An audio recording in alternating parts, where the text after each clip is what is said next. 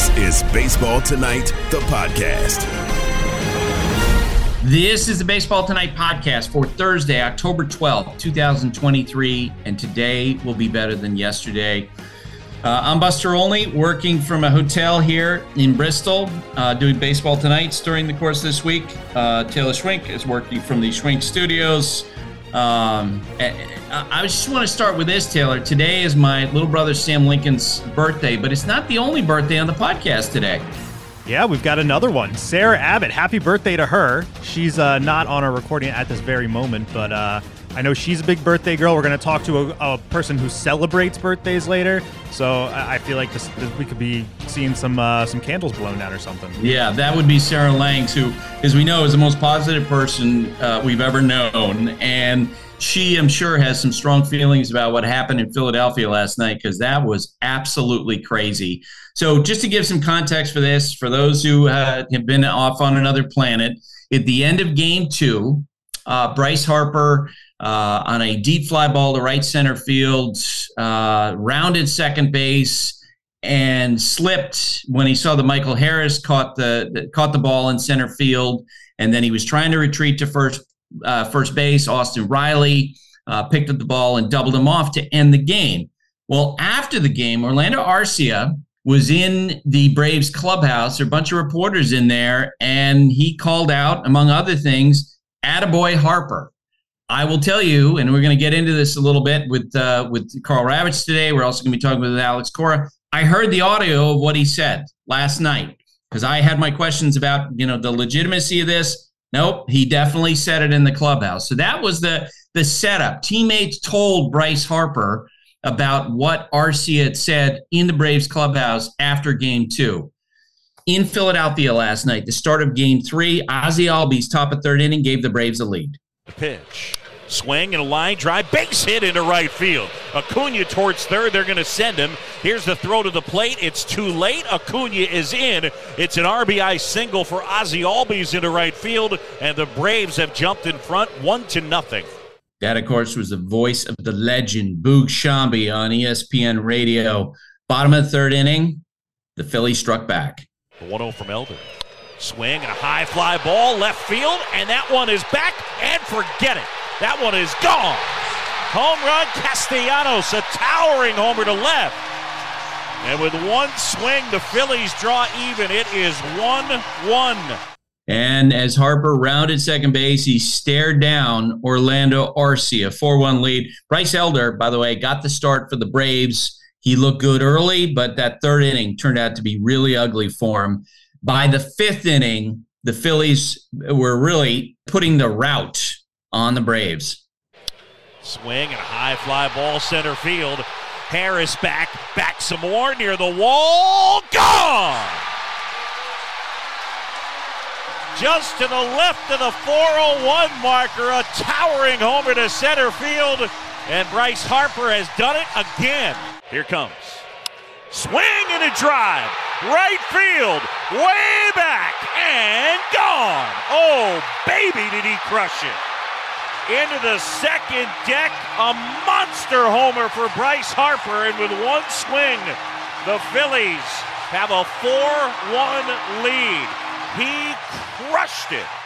And he stared down Orlando Arcia again. And the Phillies kept on piling on this game. Trey Turner, Nick Castellanos, Brandon Marsh, all hit home runs. The Phillies in this game wound up with 6 homers. Here was what it sounded like right at the end of the game. A 2-2. Swing and a ground ball towards third. Backhanded Bohm. Slings to first. In-time ball game. And the Phillies have taken a 2-1 lead in this NLDS. They're one win away from advancing to the National League Championship Series. And, of course, Bryce Harper spoke with TBS right after the game. There's a little chill in the air. Bryce Harper is punishing the Braves. It feels like October again. This place was ready to go nuts, and you guys delivered 6 home runs. How much fun was this? Yeah, it was good. I think, just trying to set the tone, at home, being able to play in front of this fan base, there's nothing like it. That's a really good team over there. Elder had a great year, so we just tried to put pressure on them early, and Nola went out there, did his job, and just a really good win. You've now hit more home runs in this round of the postseason than any player ever. What does that mean to you? I just want to win. I don't care. I just want to go out there, play my best baseball, and win games. That's what it's all about. It's about every guy in here. 25 of us going out there and playing our game, plus 40,000 out here. So that's what it's all about. So Bryce Harper went into the press conference room that they have at Citizens Bank Park, and that's where he was asked about Arcia's comments. It's a super competitive game that we play, and, from both sides of the ball. And I enjoy commentary and things. And like I said, I listen to WIP, and you hear a lot of stuff on there as well at times. And I just enjoy it. It's a part of the reason why we play this game. And there's nothing like it. Everybody's competitive that we play against, and I just really enjoy those moments and the opportunity to play this game and have those moments. He was asked more directly if he was motivated by RC's comments. Was there any motivation? I mean, anytime anybody says something, right? I mean, that's what it's all about. Did you enjoy staring him down? Yeah, I stared right at him. He's very matter of fact. Orlando Arcia spoke with reporters about his comments through an interpreter. Did you intend for it to get back to Harper when you said that? No está supuesto escucharlo, por eso lo estamos celebrando en el clubhouse. He wasn't supposed to hear. That's why we were celebrating. That was why we were talking in the clubhouse. Yeah, and I've got some feelings about that. Travis d'Arnaud said after the game, and you'll hear these comments, that the clubhouse is a sanctuary. Carl Ravitch and I will discuss that whole thing about what's on the record and what's off the record when you're talking with players. Here's Rob Thompson talking about Harper bouncing back from that mistake at the end of game 2. He's a big game player. He really is. These moments, he steps up, and I think that he wanted to correct himself for the base running error, so that gets him going a little bit. But he wants to win, and he comes to play every day. And when the lights are the brightest, he shows up. During the regular season, the Atlanta Braves were easily the best team in baseball, and they're now one game away from elimination. Spencer Strider will be on the mound for them tonight. Ranger Suarez will be pitching for the Phillies. Brian Sittker, the Braves manager, was asked about having Strider, and then if they win this game, Max Fried pitching in Game 5. It's great. I say if we can't win one of those two games or both of those games with those guys, then you know what? I feel pretty good about the next two starts that we got. Astros, Twins. The Astros with a 2-1 lead in the best-of-5 division series in Minnesota, and the Twins got off to a good start. The windup and the 1-2 to Lewis. He swings, lifts it in the air to left. Brantley is back. He's at the warning track, looks up, and it is gone off the ribbon board, and it bounces back into the field of play. A long ball for Royce Lewis, his 4th of the postseason, and in the bottom of the 1st, the Twins lead the Astros 1-0. But a professional hitter, Michael Brantley, tied the score for the Astros. Ryan turns and fires, 0-1. Swinging a ball, well hit out to right field. Kepler on the move, he looks up, and that ball is out of here. A game-tying solo home run from Michael Brantley. Off the bat, it looked like Kepler might have a play on it, but it just continued to carry right over the metal fencing into the seats in right. And at the top of the second, it's the Astros 1 and the Twins 1. Joe Ryan started for the Twins in this game, and then after that, following a script, the Twins went to the bullpen. They called on a lefty. Yordan Alvarez led off for the Astros. He hit a single, and then after Kyle Tucker batted, Jose Abreu came to the plate. 1-0. This one hit well in the air out toward right center field. Kepler's on the move. He looks up, and that is out of here. Another home run for Jose Abreu. His 3rd of the series. A 2-run blast out to right center field. And in the 4th, the Astros lead the Twins 3-1. Jose Urquidy pitched well for the Twins through 5 and pitched into the 6th inning, and then the bullpen took over. Hector Neris worked through a Twins rally in the 7th inning. The 3-2 pitch. Swing and a miss. He struck him out on a fastball. Comes back to get the K. 2 up and 2 set aside for the Twins in the 7th. The 1-2. Swing and a foul tip into Maldonado's glove for strike 3, and the inning is over. 1-2-3 for Neris. And here's what it sounded like in the 9th inning. 2 out, 1-run game, and the 3-2 is on the outside corner. It's strike 3 called, ball game over, and the Astros defeat the Twins 3-2. Houston advances to the American League Championship Series with a date with the Texas Rangers. 7 straight years the Astros have made the American League Championship Series. Rocco Baldelli, the Twins manager, talked about how his team is not that far from reaching the World Series. You know, we're not that far from playing in the World Series. We're playing against the best teams in baseball right now, doing a hell of a job going out there, competing against them and beating them. We didn't get it done in this series. We got beat. But I couldn't be happier with what I saw from so many of our guys, and I told them that. And we had a team, we assembled a team this year that had a lot of baseball players on the team, guys that have really good feel. They love coming to the ballpark every day. They love to work. And when you have guys that love to work, you're capable of more when you have a group like that. Twins shortstop Carlos Correa, the leader of this team, spoke very hopefully about the future for Minnesota. You know, we already lost. There's nothing you can do about it. Now you got to move forward, you know, live in the present and prepare for the future. And there's nothing we can do about the loss. We can talk here all we want about what we could have done right, what went wrong, and all that, but there's no way to change it. So let's move forward. Let's focus on what's next. And what's next is that the future is bright for this organization, for the young guys. Obviously, we didn't accomplish what we wanted to accomplish. This was just an appetizer. And we're going to show up better this spring training, and eventually we're going to get to where we want to be, and that's holding a World Series trophy. The Rangers, of course, have made it to the American League Championship Series, or had clinched the night before, and Astros manager Dusty Baker talked about what it meant to close out the series yesterday. You know, try to win that game today, and we really wanted it, especially because you don't want to go back home to play that 5th game if you don't have to, and then we had to burn Verlander. So now, both of our teams, Texas and us, are pretty, rested in our pens and in our starting rotation. So it should be a heck of a series.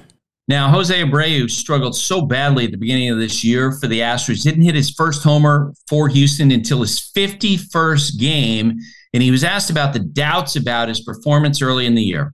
Cuando la gente dice que no estás rindiendo, no estás haciendo el trabajo, eso es algo que te da energía a ti. ¿Cómo tú bregas con eso? Son cosas que yo no controlo.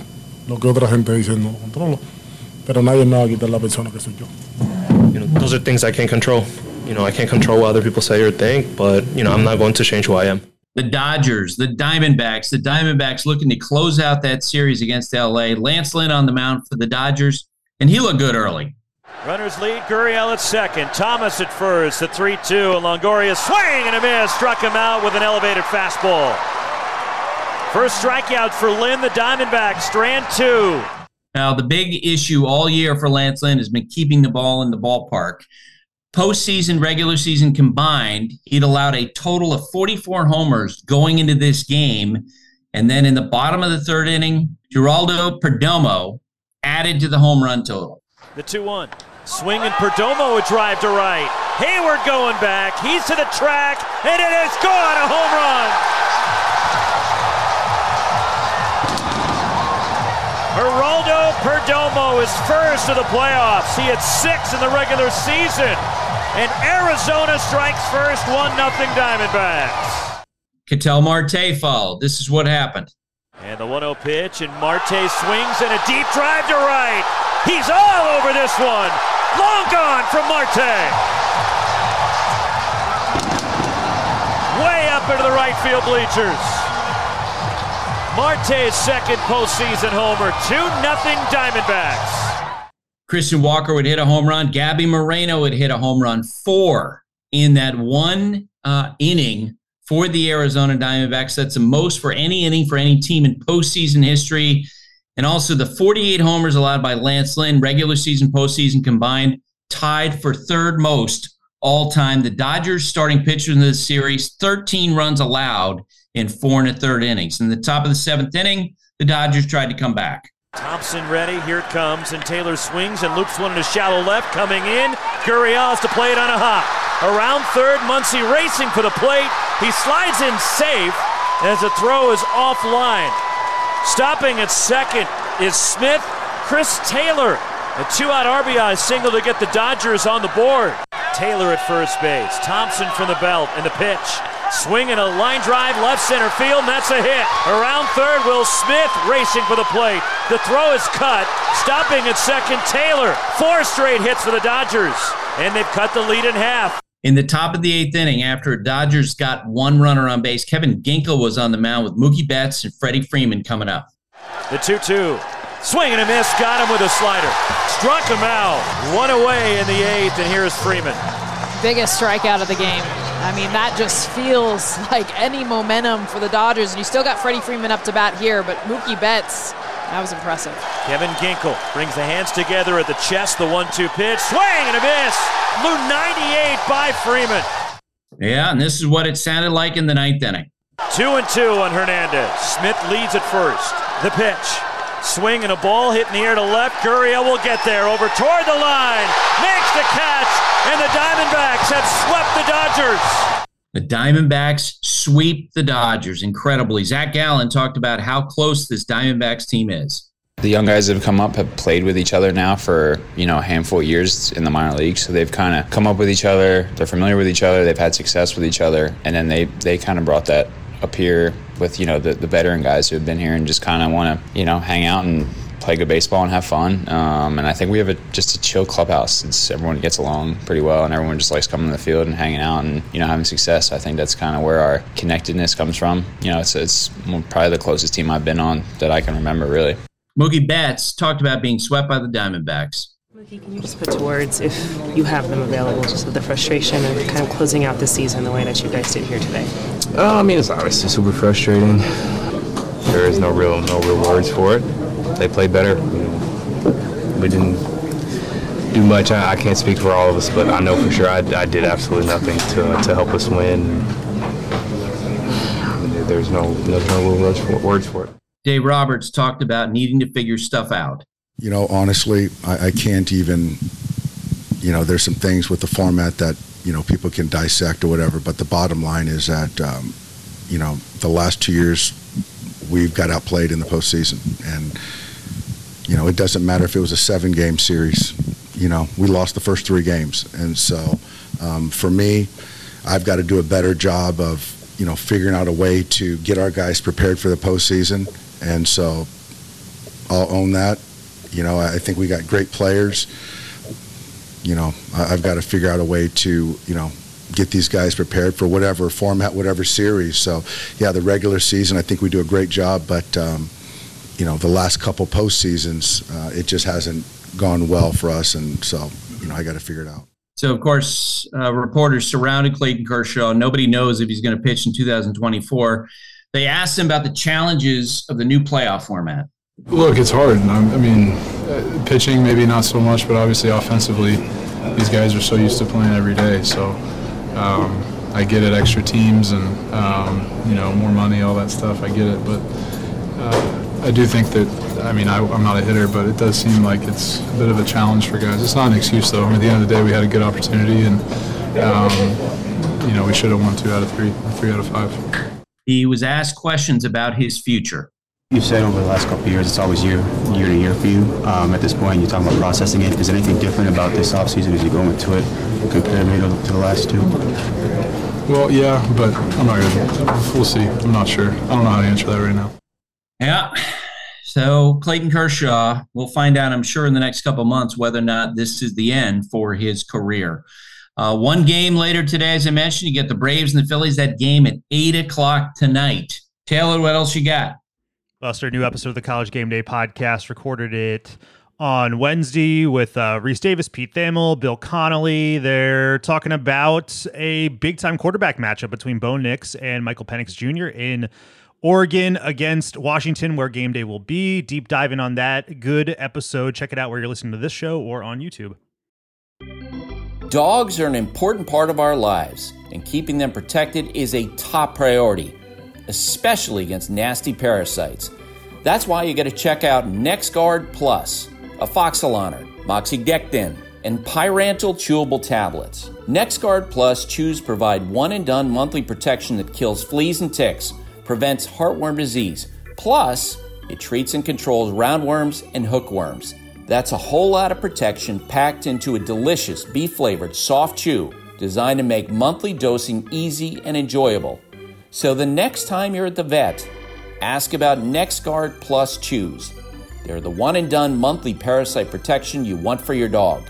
Used with caution in dogs with a history of seizures or neurological disorders. Dogs should be tested for existing heartworm infection prior to starting preventive. You can now stream the most MLB games on DirecTV without a satellite dish. Yes, the clutch hits, the strikeouts, grand salamis, web gems, with nothing on your roof. So whoever's up there, whether it's roofers, Santa, birds, old-timey chimney sweeps, moody teenagers, thrill-seeking raccoons, you name it, they won't find a satellite dish. But you will find your MLB games on DirecTV. That means DirecTV is your home for baseball this season. Root with nothing on your roof. Call 1-800-DIRECTV or visit directtv.com. Sign up today. Claim based on total games carried on sports networks. Sports availability varies by zip code and requires choice package. All aboard. It's the Ravage Train with Carl Ravage. Carl Ravage, play-by-play man this round on ESPN Radio. He had the Rangers and Orioles, and Carl, I'm going to ask you about that. But tonight, you get to watch the show, the Phillies and the Braves, Spencer Strider on the mound. It feels like, to me, like Spencer, in this case, when we break down these series, you know, you're wondering how the bullpen's going to match up. You're wondering how the lineup's going to match up. In this case, if the Braves are going to win this series, I think Spencer Strider has to basically put the whole team on his back. I think he does. I think it's telling what happened in the first game that he pitched. I think the Phillies are going into this feeling incredibly confident. There's not a lot of tricks with Strider, Buster. You know, you kind of know what you're going to get. We've seen it. It's a strikeout machine, but he will occasionally, if he leaves a pitch up or it's not a slider that doesn't slide enough, they're going to hit it. And we just finished that Texas series. Philadelphia, you know, the momentum is your next day starting pitcher. Momentum also is an offense that's rolling. The Rangers rolled through their series. The Phillies, after yesterday, feel incredibly confident. They got a whole bunch of other peripheral things going on that are apparently being used as motivation. But, you know, if Strider had been dominant in game one and gave him 7 or 8 innings, I'd feel a little differently going into this, because we all know hitters seeing a pitcher the third time through the order, let alone the second time in a week, helps the hitters out. Yeah, you know, it is a big low. I think Spencer Strider is fully capable of having a dominant game, but the Phillies, it is a tall task for him to beat that team. You mentioned the peripherals. You know, at the end of game 2, Bryce Harper gets doubled off first with what he acknowledged later was a base running mistake. Probably went too far. He slips as he tries to retreat. Austin Riley picks up the throw from Michael Harris. He guns the first. The game ends in a double play.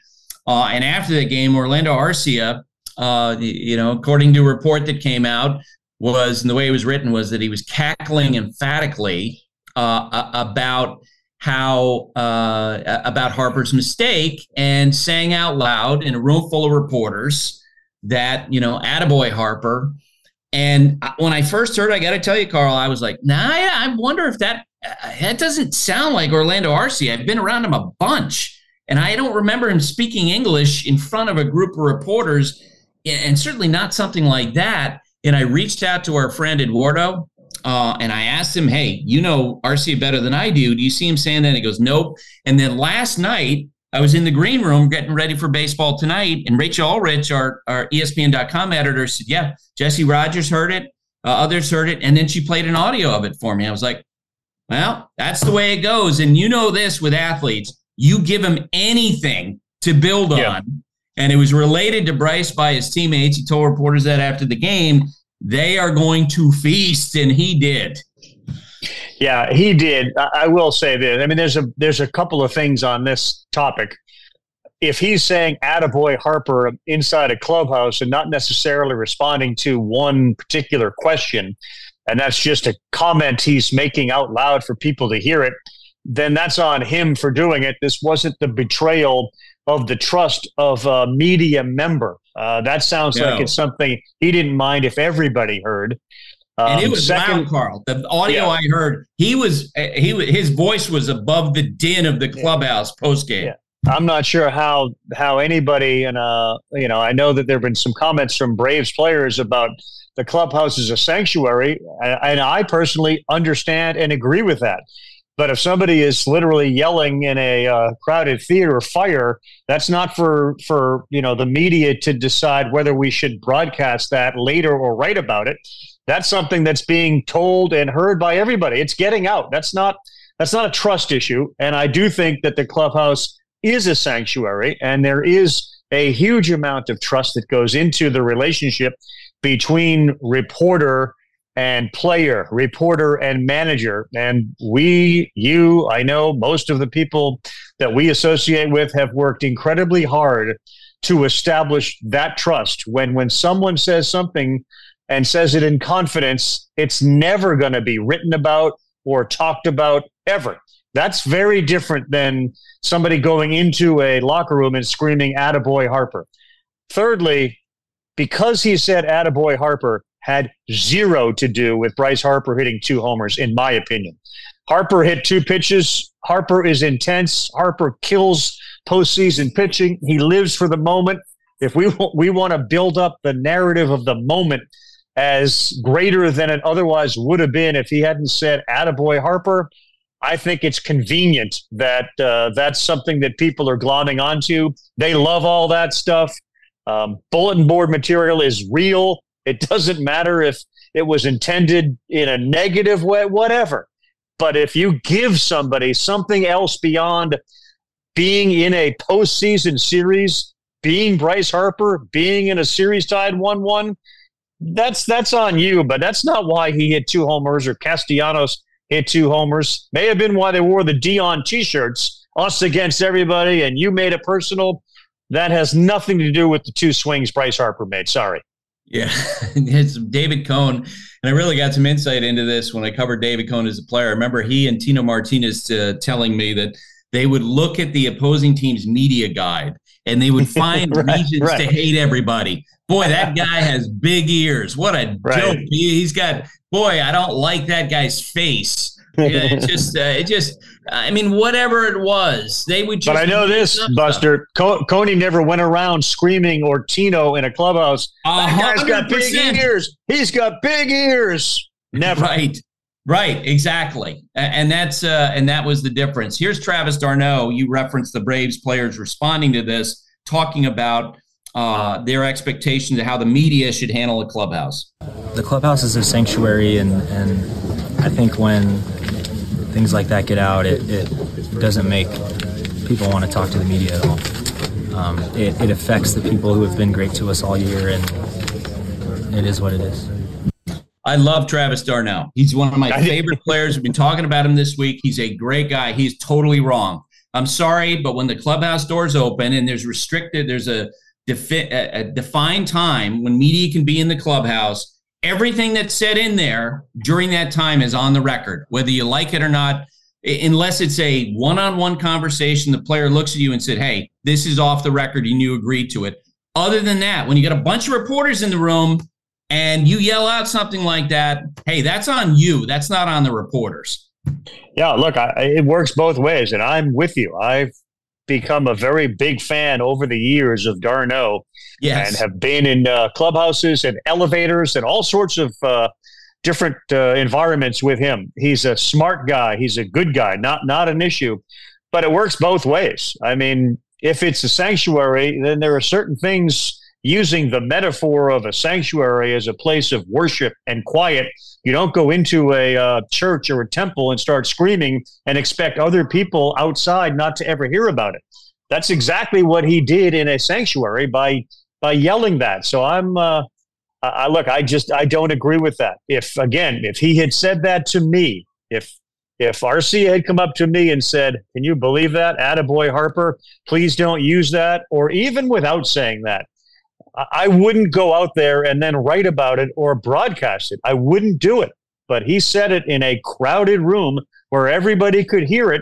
And I don't believe there's an obligation on media members to kind of say, well, I'm not going to use that. I mean, everybody knows how this stuff works.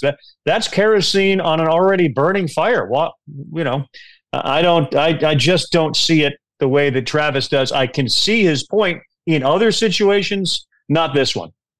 So there are a lot of times when the narratives that the media generates are off base. We know that for sure. Well, in the case of the Dodgers, in their series against the Diamondbacks, what we all wondered about turned out to be exactly the problem, which was, do the Dodgers have enough starting pitching? Right. Carl, in the 3 games, the Dodgers played the Diamondbacks, 4 1/3 innings, 13 runs for Clayton Kershaw and for Bobby Miller and for Lance Lynn. It was ugly for that starting pitching, which to me is the reason why they lost that series.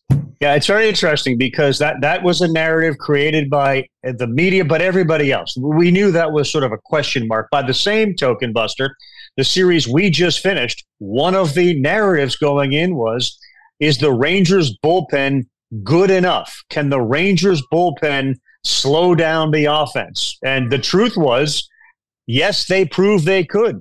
Josh Spores was really good. Cody Bradford was really good. But the narrative was, it might be the Rangers' bullpen ability to get through the late innings, and would they be able to do that against the Orioles? They did. In the Dodgers' case, well, there's a question mark about the starting pitching. And in this case, the narrative fed the result. It turned out to be true. Kershaw had a terrible start. And then the rest of them, were too young, and Arizona's really hot. I mean, one of the other narratives I would have assumed, if I were close enough to that series, would have been, is Arizona's offense going to be enough? Because, if you have Gallen starting and the way he's pitched, well, we feel good about our pitching. We don't know about our offense, even though it's been good and Carroll's the best player, in that series, who's going to win awards. And so, again, this feels like sometimes it's out there and it was confirmed. In our case with the Ranger bullpen, it was out there and it was overturned. The call didn't stand. The bullpen was good enough. So that type of stuff, I think you can make whatever way you want. But the Dodger pitching wasn't good. I don't think their offense was good enough. There were a lot of questions about LA. The greatest statement is, how in the world did we win 100 games? It didn't make a lot of sense in a division which has proven itself, thanks to Arizona now, to be a damn good division. The last 3 years, the Dodgers have averaged 106 wins, and they are 7-12 in the postseason. Which is part of the reason why Dave Roberts afterward, you could tell he was stunned after that series is over. They got to go back to the drawing board and figure out what they're going to do next. And I want to ask you about that in a second, but just want to stay on the Diamondbacks a little bit, because what a great series for them. Could you have imagined that team that we saw facing the Cubs, fighting for their playoff lives, would be 5-0 to start the postseason, and as an underdog, knock out the Brewers, knock out the Dodgers? Well, if you're asking me if I would have, if I took the Rangers, who were 5-0, and the Diamondbacks, who were 5-0, I would have absolutely said, I'm taking Texas. I think there's one team that could be 5-0, and it's going to be them, not Arizona. I'd say this, being around Arizona when we were, it did feel like they had that ability to have other hitters besides Carroll get on a roll. And look, Walker is a really, really good player, having a really, really good year and now postseason. That's great. Marte can be hot and cold. So you're always wondering, which one are you going to get here? And there were some tweaks of injuries. I think the player who stood out to me, and when you look at the wins and losses when he's on the field and when he wasn't, is Gabby Moreno. This is the coming out party for me for Carroll, who I think we all knew about, but maybe the rest of the country's, and Gabriel Moreno, the catcher. He's a difference maker. There's no doubt about it. So all of a sudden, the lineup feels right now together. And I don't want to go down the road of too many off days for these teams that won 100, et cetera, but it's quite obvious there are two teams that are 10-0 in the postseason, and that's Arizona and Texas. And we're going to be talking about the playoff format coming up with Alex Cora. The big question for the Dodgers in the immediate horizon is what's going to happen with Clayton Kershaw. Will he return in 2024? What's your gut instinct on that? Because if I had to guess, I'm guessing he doesn't come back. I think he's just had so many injuries, and it makes me a little sad that that potentially would be his last outing. I think I mentioned this on the podcast earlier this week. Sandy Koufax had this unbelievable career, Cy Young's an all-time great, and his last start for the Dodgers was in Dodger Stadium in the World Series against the Orioles. Willie Davis makes 3 errors in 1 inning. It all goes bad, and the last start for Koufax was an ugly one. It's possible if Kershaw decides not to come back, that's what happened with him. It's so interesting that you brought that up because this was a conversation I was having with Tim and others. Ken Rosenthal was involved in it. Smoltz was involved in it. I didn't know that Sandy Koufax last start, at least on the surface of my memory, was a bad one. That is so far down on the list of things that I would ever consider with Koufax. However, in Kershaw's case, we did get into this discussion about, can you believe, and this, I didn't lead this conversation, I joined into it, but it was, can you believe that might be the way he's, and I want to clarify, and I really want to be careful because I don't think people said, can you believe that's how he's going to be remembered? It wasn't as serious as that. And it wasn't as simple as that's just going to be kind of a footnote on his incredible career that his last start was terrible. I'm of the mind that the last start, with regards to his sort of his career and his legacy, is irrelevant. Like, I will never remember when my grandson Mitchell says, "Tell me about Clayton Kershaw." Well, he was as good a left-handed pitcher for his time as I ever saw. He had some trouble winning in the postseason, but he eventually got a ring. I would never bring up the last start was terrible. Where I think the last start may impact him is his decision moving forward. And it goes either way. Either he's going to be motivated to continue to work as hard as he always has, which is as hard as anybody, or he's going to say, look, I'm done. I've done enough. Like, I'm not going to go back. I felt terrible for my teammates. I put us as an organization in a hole, and that's not what a game one starter is supposed to be. And I don't know Clayton well enough to know if he wants to be a game 3 starter, or he always wants to be the guy that is given the ball in game 1. And if that part of his life is over, then he may not want to continue.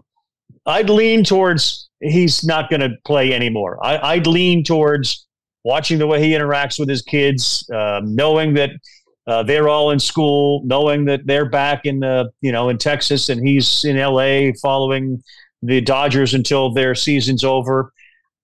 That they're only going to try to get better, which means the season's going to get extended and he's away from them again. I'd lean towards you that he's not going to play again next season for those reasons.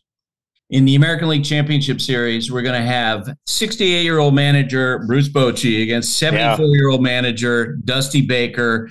I don't know if you saw after the game last night after the Astros won, Dusty was interviewed on the field, and he had this little grin on his face like, I get to go up against Bruce Bochy. And I know there's such fondness and mutual respect between the two. Pretty cool. I think it's going to be a great matchup, 2 American League West teams. Yeah, I can't wait. I mean, those two guys are so historical in their ability to call up names and games.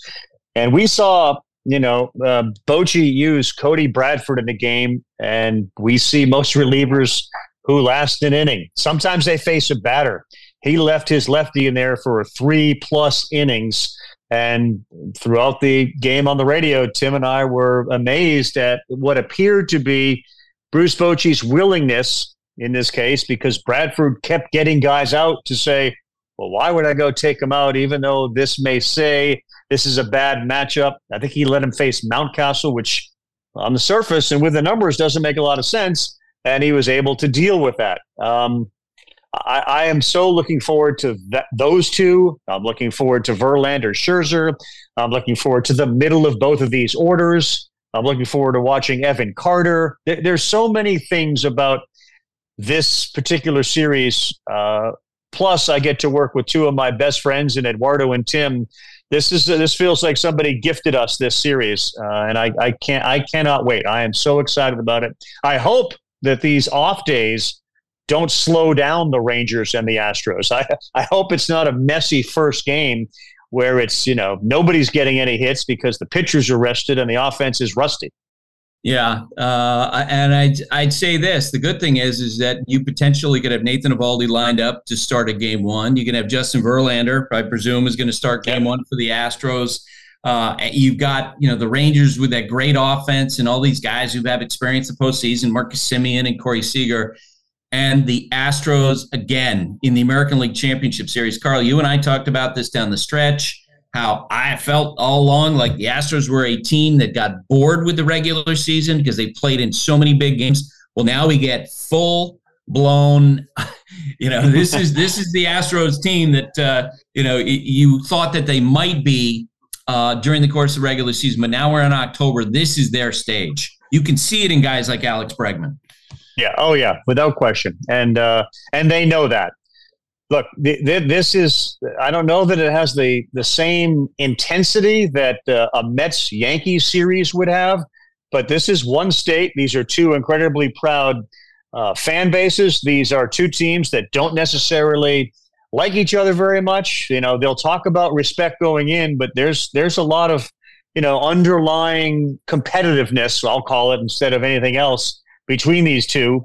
And Yordan Alvarez in the middle of one, Corey Seager in the middle. Rehabilitated. Jose Altuve. Yeah, Abreu is hitting. Adolis Garcia. Buster, nobody swings harder than Adolis Garcia. And I know Sarah's coming on soon, and I don't know if you could ever measure a guy's, it's almost like how hard a golfer swings at it. They talk about club head speed.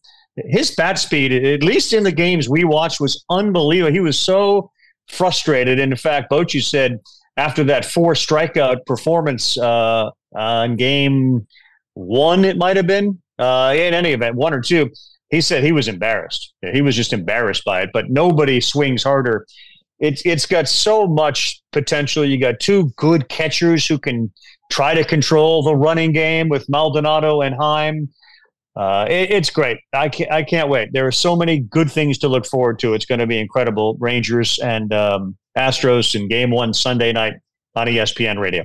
Yeah, when you had that call of Garcia's home run the other day, the monster home run, I was doing Sports Center with John Anderson, and they're playing the highlight, and our microphones are turned off in that moment, as you know, and we're on the floor. And John heard it, and he was like, "Is that our man Ravi?" And I just nodded. Yo, yeah, he sold it. Because it was a home run worthwhile, that's for sure. Worth that, getting treatment given how far he hit the ball. All right, Ravi, thanks for doing this. I will see you during this series. Look forward to it. Thanks, Buster. For the ones who get it done, Grainger offers high-quality supplies and solutions for every industry, as well as access to product specialists who have the knowledge and experience to answer your toughest questions. Plus, their commitment to being your safety partner can help you keep your facilities safe and your people safer. Call, click Grainger.com, or just stop by. We're driven by the search for better. When it comes to hiring, the best way to search for a candidate isn't to search at all. Don't search, match with Indeed. If you need to hire, you need Indeed. Indeed is your matching and hiring platform with over 350 million global monthly visitors, according to Indeed data, and a matching engine that helps you find quality candidates fast. Ditch the busy work. Use Indeed for scheduling, screening, and messaging so you can connect with candidates faster. And Indeed doesn't just help you hire faster. 93% of employers agree Indeed delivers the highest quality matches compared to other job sites, according to a recent Indeed survey. Join more than 3.5 million businesses worldwide that use Indeed to hire great talent fast. And listeners of the show will get a $75 sponsored job credit to get your jobs more visibility at Indeed.com/Buster. Just go to Indeed.com/Buster right now and support our show by saying you heard about Indeed on this podcast. Indeed.com/Buster. Terms and conditions apply. Need to hire? you need Indeed. Alex Cora is the manager of the Boston Red Sox, and he, of course, has many years of experience in the postseason. Alex, how you doing on this Thursday? Doing good, man. Happy to be with you. How are you, by the way? I'm doing okay. Crazy. You know how it is in Bristol, where you are on doing shows. We were doing shows the last couple of nights at 1:30 in the morning and getting up and doing other shows. And you get the AM, you get the PM. It's all crazy. It's a little smoother today, though, with only one game. How much of this are you watching? I'm watching. We love watching it. I'm a baseball fan. I'm a big league manager, but I'm a baseball fan, and I enjoy just sitting around with the family and watch. Invite a few friends, and watch, and texting with players and coaches and people just about what's going on. One thing that I don't like is kind of like the second guessing of people. I like, what is he doing? What is this? What is that? And I'm like, nah, we don't play that game here. We just watch and enjoy. Yeah, you're right. On social media this morning, I tweeted out about the Dodgers record the last 3 years. They've averaged 106 wins, and they're 7-12 in the postseason in the last 3 years. And somebody tweeted back, it's Dave Roberts' management, the bullpen. And I was like, wait a second. Starting pitchers gave up 13 runs in 4 1/3 innings. And you think it's Dave Roberts? Like, come on, man. Sometimes I go back to 18 and 21 and see how we move our pitchers. But at the end of the day, there's nothing you can do, right? The D-backs, they have a good team, man. They hit the ball out of the ballpark. They put the ball in play. We faced them early in the season. Actually, we were playing really good in that trip, and we were impressed with the approach. They do a lot of good things. Base running, we talk about it during the whole season. I was wondering what was going to happen in the playoffs, and they haven't slowed down. They're doing their thing. They're hopping at first. A lot of 2 disengagements and take off, and it was good for Torrey, good for Mike. Everything has been he went through, right, and for them to be able to make it to the NLCS is a testament of who they are as an organization, what they believe, and they're in a good spot right now. Yeah, Alex, along those lines, I didn't even have this to mention this, but you're right. Mike Hazen, head of baseball operations there, lost his wife to cancer. And last night, their 4 sons threw out the first pitch last night. That was really cool. Yeah. When we went to Arizona, they had something for the foundation, too. It was very moving, as you know. Raquel and Eddie and BOH, they have a history with Mike. There's a lot of people from the Red Sox with the D-backs, so it was kind of like a class reunion for obviously a tough weekend as far as getting to see Mike and see the kids and all that. I know for Raquel it was tough and for Eddie, but it was cool to see them, and like I said, happy for them that they made it to the next round. Well, there's another Red Sox connection with what they've accomplished down the stretch. I don't know if you've heard this story, but the Diamondbacks were really struggling in mid-September. They go into Citi Field. They have a tough series. I know that one. He talked to us. We finished last. Wait. We got to say it. Yeah, we're talking Pedroia. Torey Lovullo calls Dustin Pedroia and then brings him into the clubhouse on the Friday before they play the Cubs in this big series. And Pedroia goes in, talks to the players about, hey, don't talk to me about being young. Don't talk to me about being tired. Let's go. So, he walks out. They sweep the Cubs. They are 13-6 since Dustin spoke to the team, but you're not buying it? Well, we finished last, and he talked to us in spring training. He actually spent 3 days with us, so I'm not giving him credit. Not at all.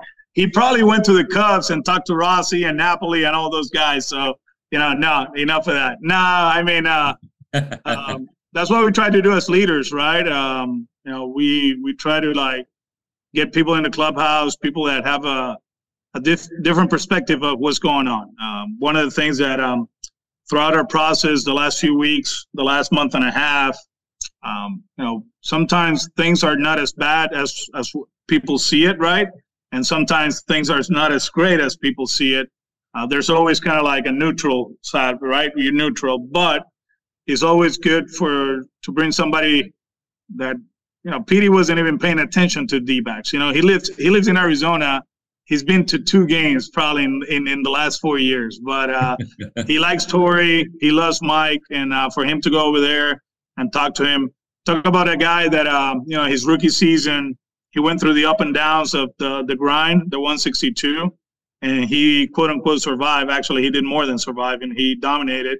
And then in the playoffs, he had that great Game 7 game against the Indians at that time, Cleveland, and then obviously the first pitch swing against Francis in the World Series. So I know he always kills it. He's always good about that. So not surprised that the guys took the message, and it seems like he really helped them as far as like the perspective of the season and where they were.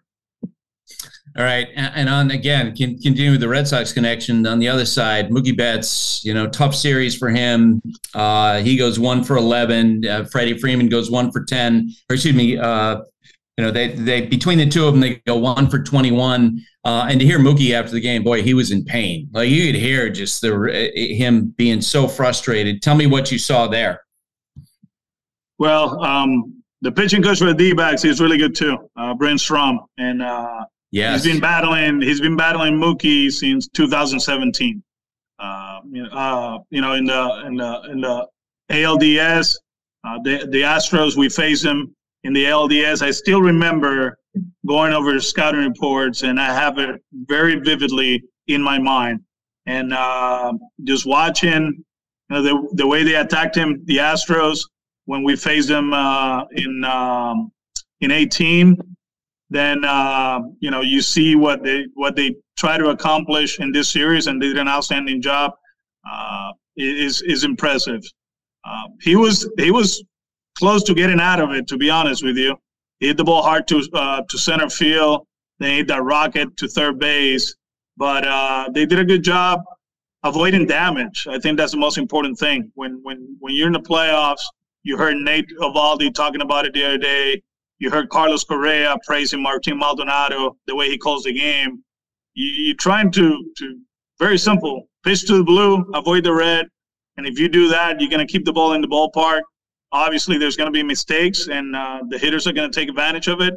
But if you execute your plan, there's a good chance that things like that are going to happen. I'm so glad you brought up Martin Maldonado. I was going to ask you about that, and I saw Carlos's comment where this little hint of a smile went over his face as he started. He said, I don't want to give too much credit to, Martin Maldonado. It was like just what you said about Pedroia. Yeah, I don't want to give too much credit. But Maldonado, people last year, as you know, the Astros were talking about a possible deal. The front office was talking about a possible deal for Wilson Contreras. And Dusty Baker basically was like, we got our catcher. We got our guy who wants to be the number one. And they wound up adding Christian Vasquez because they thought Christian would be comfortable being a number 2. Tell me what you see in Maldonado and what he does to help pitchers, especially this time of year. He's taught me a lot throughout the last few years. He's a guy that I talked in the off season. I believe my weaknesses, my weakness, with game as far as like knowledge is pitching. Like I didn't pitch. I didn't spend too much time, learning about pitchers when I play. I have learned a lot the last 5 years, of course, since I started managing. But talking to him about preparation, what to look for, be creative out there. Yeah, and they did it in 21 against us. We were locked in offensively. Like we lost the first game, if I'm not mistaken. Then we had a great game in game 2. Game 3, we did our thing. And in game 3, halfway through the game, he started improvising, right? Like we had a great game plan. We had a pretty good idea what we wanted to do. And he started going to places that we didn't expect them to go. And the game was like 12-3, if I'm not mistaken. It was the 5th inning, 6th inning. And they started using the fastball in different areas. And I was like, hey, we got to be ready because it's changing. The next day, I think it was Greinke started the game. We hit him pretty hard. Bregman made a great play at third base in the first inning. If that ball goes by, I think we're playing the World Series. But then Javier came in. and he dominated us he dominated us, and they had that big inning in the ninth against Nate. 2-2 count to Castro, close call. It was call a ball, and that was it. But he adjusts from the game plan. Usually, as you know, most of the teams, they have a script, right? This is how we're going to do it, and they stick to it. Martin doesn't do that. He studies. He's becoming a master of true media, and he uses all the filters, and is nonstop. Even yesterday, they hit a home run late in the game. I think it was Abreu, sorry. And you see him in the dugout, just giving him like a high five and back to his scouting report. And even the last pitch of the game, I'd bet 95% of the people watching that game, they thought it was going to be a breaking ball, right? Yeah. And it was a fastball, because 95% of the people in that ballpark and watching the game thought it was going to be a breaking ball, because that's why he threw 3-2, 3-2 to the first two hitters. But then, boom, fastball, strikeout, let's get out. We avoid Carlos. We don't have to face him. And he's a good one, man. I know the metrics doesn't help him. He's rated probably the worst framing catcher in the world, to be honest with you. But he has a great arm. He has a good feel. Offensively, he gives you what you need, right? That's a team that is going to score runs. Whenever it's a man at first with no out or a man at second no outs, he'll bunt him over. And he's a winner, man. What a career. A guy that was designated for assignment early on. Just keep grinding, gain up a reputation. And he has already one ring. And, there's a good chance he'll get another one. Yeah. The way he seems to, slow it down when hitters are all sped up, maybe the postseason adrenaline. We saw that with Christian Javier. It felt like that the Twins were looking for that fastball, and he has him throw a ton of breaking balls. And then yesterday, to your point, maybe a little bit opposite in situations, like that last pitch. There's so much conversation, Alex, about the format. Because you've seen all these top seeds get knocked out. The Dodgers are out now. The Orioles are out now. The Braves could get knocked out later today. I kind of shrug my shoulders about it. Like, hey, that's the nature of playoff baseball. And on top of that, I wish Major League Baseball would essentially change the rules a little bit and give the number 1 and number 2 seeds the choice. Do you want the days off and the bye, or do you want to play the wild card round? And I think you and I both know everyone would pick the bye. They would take the rest. But at least we'd bypass the whining about the format. What do you think? Yeah. The one thing I would change, I'll reset the seedings, right? I'll do that. The number 1 seed plays the worst record, that survives the first round, and you go from there. But give me the rest, bro. We talking in a sport that sports medicine and the medical staff and everybody's screaming at us, less BP, less ground balls, make sure he gets 1 day off every 15 days, all that. Now we're talking about 5 off days. If you ask each one of those individuals about the 5 days before it happened, they'll be like, give me the 5 days. Give me the 5 days. And there's going to be teams that, the Rangers right now, right? I mean, Houston too, right? The Rangers are going to have how many days in between rounds? I know 5 they days, just played. And the Astros get 4 days. Yeah. Yeah, but they just play. But I don't buy it. It's one of those that, especially those teams. Imagine if it was the old rules with the 40-man roster, right? Instead of just adding 2 guys in September. Right. You were able to add whatever all the way to 40, and then you start pacing yourself in September because you got to take care of your pitchers and all that. I mean, I don't buy it. I don't, they just play better, and there was a 3-2 game in Baltimore, right? The first game of the series. Yep. There were some, with the Dodgers, they didn't pitch. It's hard to come back from 6-0 and 3-0 right away in the playoffs and in the regular season. It's really hard. And then we had a good series with the Astros and Twins. It was a really good series. Yep. And, right now, the other one, with all the respect of the Atlanta Braves, but it seems like the Phillies right now they are at a full force. they're probably the most complete team right now in the playoffs. And there's something I really like about that group. They don't care what people think about them celebrating. You know, like it looks like a hockey team, probably, right? That's the best comparison, you know, like a bunch of guys with beard and, just hanging out. And, you got to tip your hat to Dave, and you got to tip your hat to Kyle. We talked about it early in the season. Yes. Kyle, just different, man. He's a different cat. He gets it. Bryce Harper, you think about Bryce 3 years ago and where he's at right now, you read his quotes. He always wanted to win, right? But the way he goes about it and just expressing his emotions, you didn't see that a while ago, right? And I think, Kyle has to do a lot with that. He's freaking awesome. Yep. Kyle Schwarber, I think, arguably one of the best teammates. And you had him on the Red Sox, and you saw that firsthand. Along those lines, I'm curious, when I was watching that play out last night, I knew I was going to talk to you. We saw what happened with Orlando Arcia. I actually heard an audio last night of what he was saying while the reporters in the clubhouse. And my feeling is, and I know Travis Darno and other players said, look, the clubhouse is a sanctuary. And my reaction as a reporter is, if the clubhouse is open and reporters are in there, then what I've said is fair game, So they're in that situation last night. And because it was reported and teammates told Harper about what Arcia said, he gives a stare down twice to him when he hits these 2 monster home runs. On the teams you were on, did you guys have conversations about, look, do not say anything but complimentary stuff about the other team when you speak publicly? Did you guys have conversations like that? Yes. not too long ago, to be honest with you. It was in 21. I'm not going to go into details, but in 21, we had a situation like that. Just, keep going, keep grinding. There was one in 07 against us.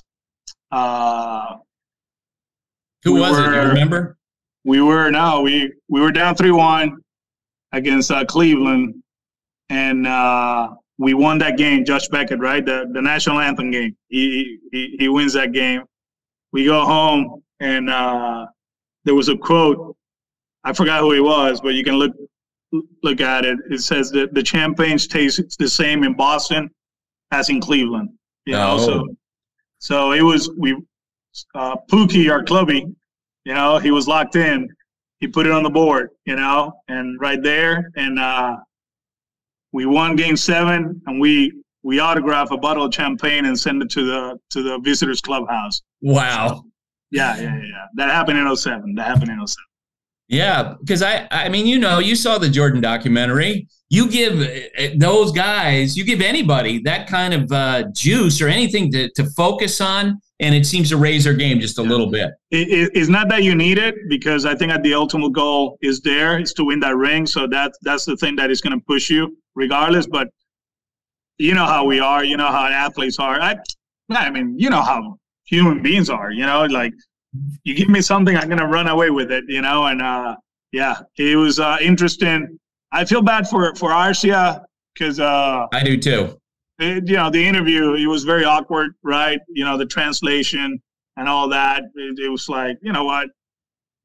He hit two homers. That's it. We got to turn the page, and we got 2 more games. We got to win 2 games. We got to find a way. But it was I didn't like the interview, to be honest with you.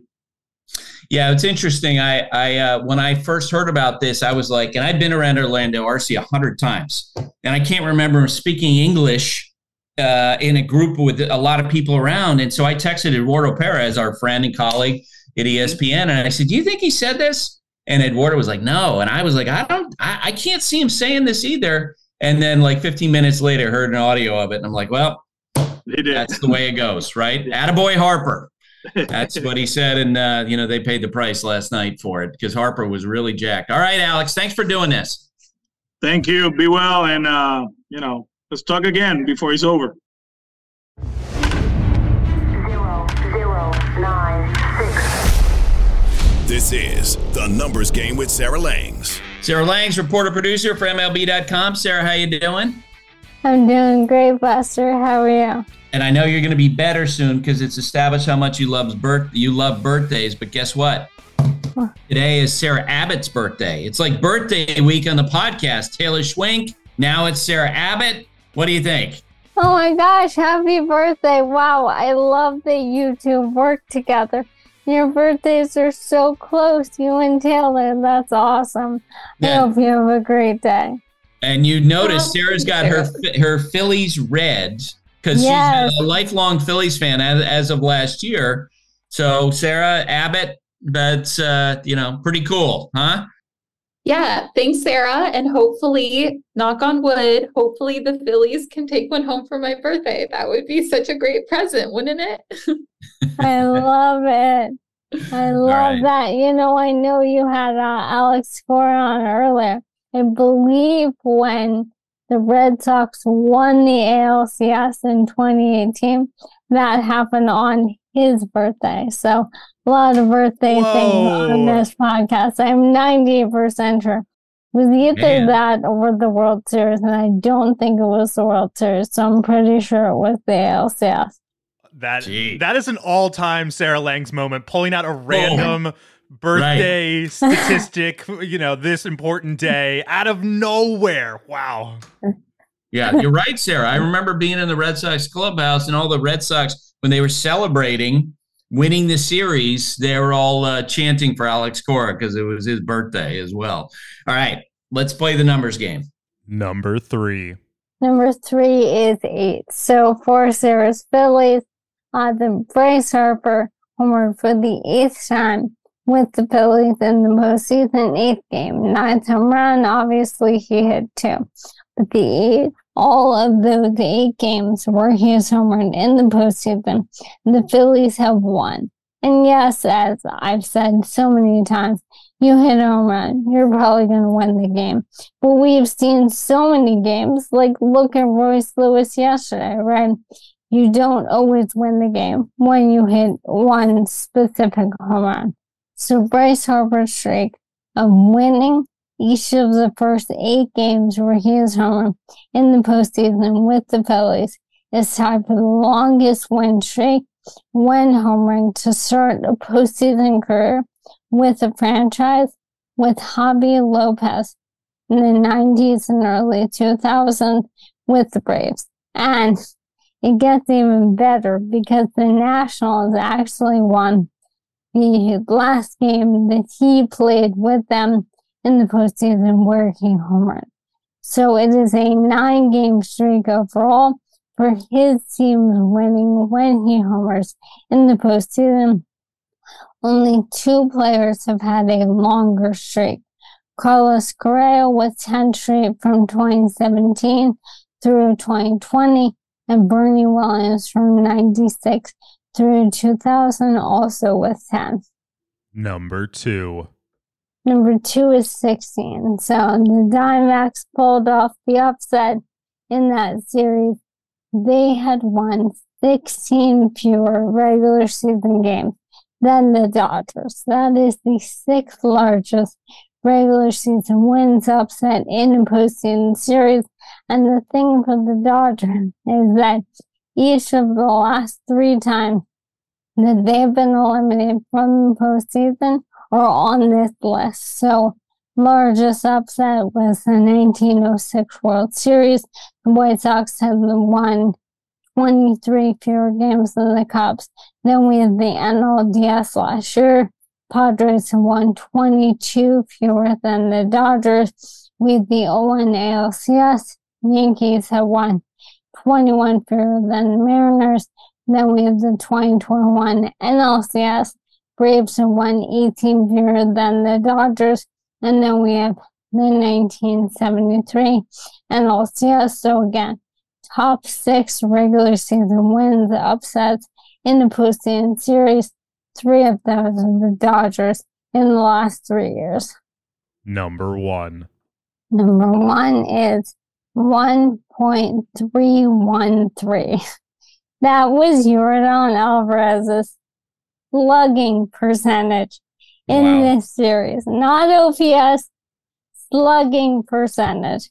That is the 4th highest slug in a postseason series with a minimum of 15 plate appearances behind only Luke Gehrig in the 1928 World Series had an otherworldly 1.727, and then Juan Gonzalez and Babe Ruth each had a 1.375.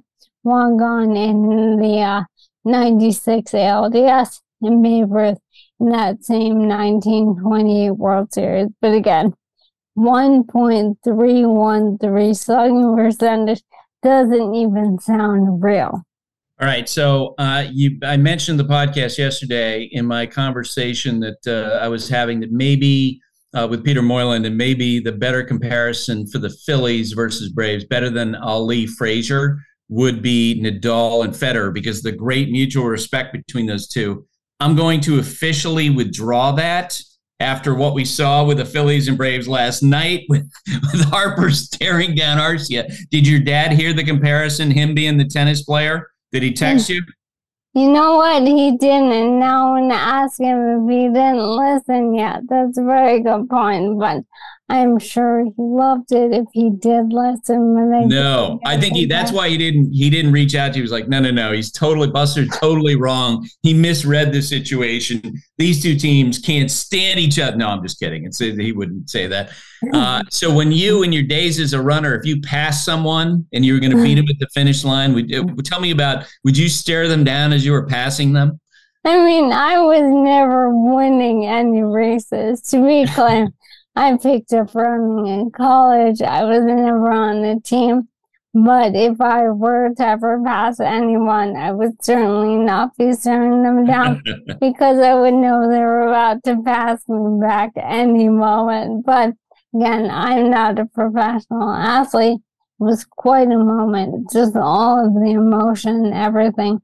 It was very exciting to see just for the sport, even if it's rooted in kind of upsetness and negativity. All right. Okay, Sarah, we'll talk to you on Friday. Thanks so much for having me, Buster. Bleacher Tweets. Alrighty, Buster. Bleacher Tweets for a Thursday. And first up, we've got Adrian Beeman. He writes, I'm probably not the first to point this out, but one of these used to be right along 95 North between the airport and Citizens Bank Park. And he sends in a picture of a billboard for what looks like a local jewelry company, and a woman lifting her ring finger. First glance, looks like her middle finger, and it says, she's tired of waiting. It's a good bit. Well, that's kind of how the Phillies feel about their ring fingers, right? They want one, right? Yeah. They're looking for a championship ring this year. Yeah, that I'm sure that there are a lot of drivers along the interstate who do double takes. Like, wait, they put up a billboard of somebody giving the middle finger? So genius. That's exactly our reaction when Castellanos did it to his teammates, last week or whatever it was. All right, and then we got Brian Stone King here. Light batch. He writes, a nasty Nate goes 7 innings, faces 26 batters, 98 pitches. I guess a manager doesn't have to pull a pitcher after twice through a lineup. I'm sure he would have gladly went for the 8th, too. Some gloating. Yeah, we had this again yesterday, right? With the Twins and Joe Ryan starts. And from what I understand, the Twins had it all mapped out, all scripted out, all ready to go. And and sometimes you don't have a script. Like when Kershaw started, you don't have a script and it doesn't work out either. But I was talking to Rachel Ulrich, our editor at ESPN.com yesterday about this, about how at some point there needs to be a study like, does this actually work? Is this big picture, is this actually a good thing? Because it feels like we've had so many examples where these teams that have scripted out pitching throughout an entire game, it just doesn't work. And on the other hand, when you get a manager like Dusty Baker yesterday with Jose Urquidy, or Bruce Bochy with Nathan Eovaldi, just watching their pitchers and saying, I'm going to stay with them, and if they start to get hit, then I'll make a change. I trust that better than just dumping guys even when they're pitching well. Let's go. I just looking through Bleacher Tweets here this morning. Let's do a question about the Dodgers real quick. Devin Kelly writes in, will the Dodgers of the last decade be remembered like the 90s Braves, consistently good teams? Okay, there you go. Yep, no doubt. I mean, that's a perfect comparison. The Dodgers have made the playoffs over and over and over again. And with the exception of the COVID season of 2000, the short season, they've lost. In those Braves teams, they have all those Hall of Famers, they have all those postseason appearances, and they have one championship from 1995. Sad. All right, Dodgers, better luck next year. # Bleacher Tweets while you're watching this fabulous Braves-Phillies game tonight. Very excited for that. Woohoo! We'll catch you tomorrow. Fired up. Yeah. Well, that's it for today. My thanks to Alex Cora, Sarah, Carl, Parker, Owen, Sarah, and Taylor. Have a great day, everybody. Thanks for listening. Stay safe. And remember, hate and inequality based on skin color is something we need to fight against every single day. Dogs are an important part of our lives. That means protecting them from parasites. Ask your vet about NexGard Plus, afoxolaner, moxidectin, and pyrantel chewable tablets. NexGard Plus Chews provides one-and-done monthly protection against fleas, ticks, heartworm disease, roundworms, and hookworms. Plus, they're delicious and easy to give. Use with caution in dogs with a history of seizures or neurological disorders. Dogs should be tested for existing heartworm infection prior to starting a preventive. Ask about NexGard Plus Chews.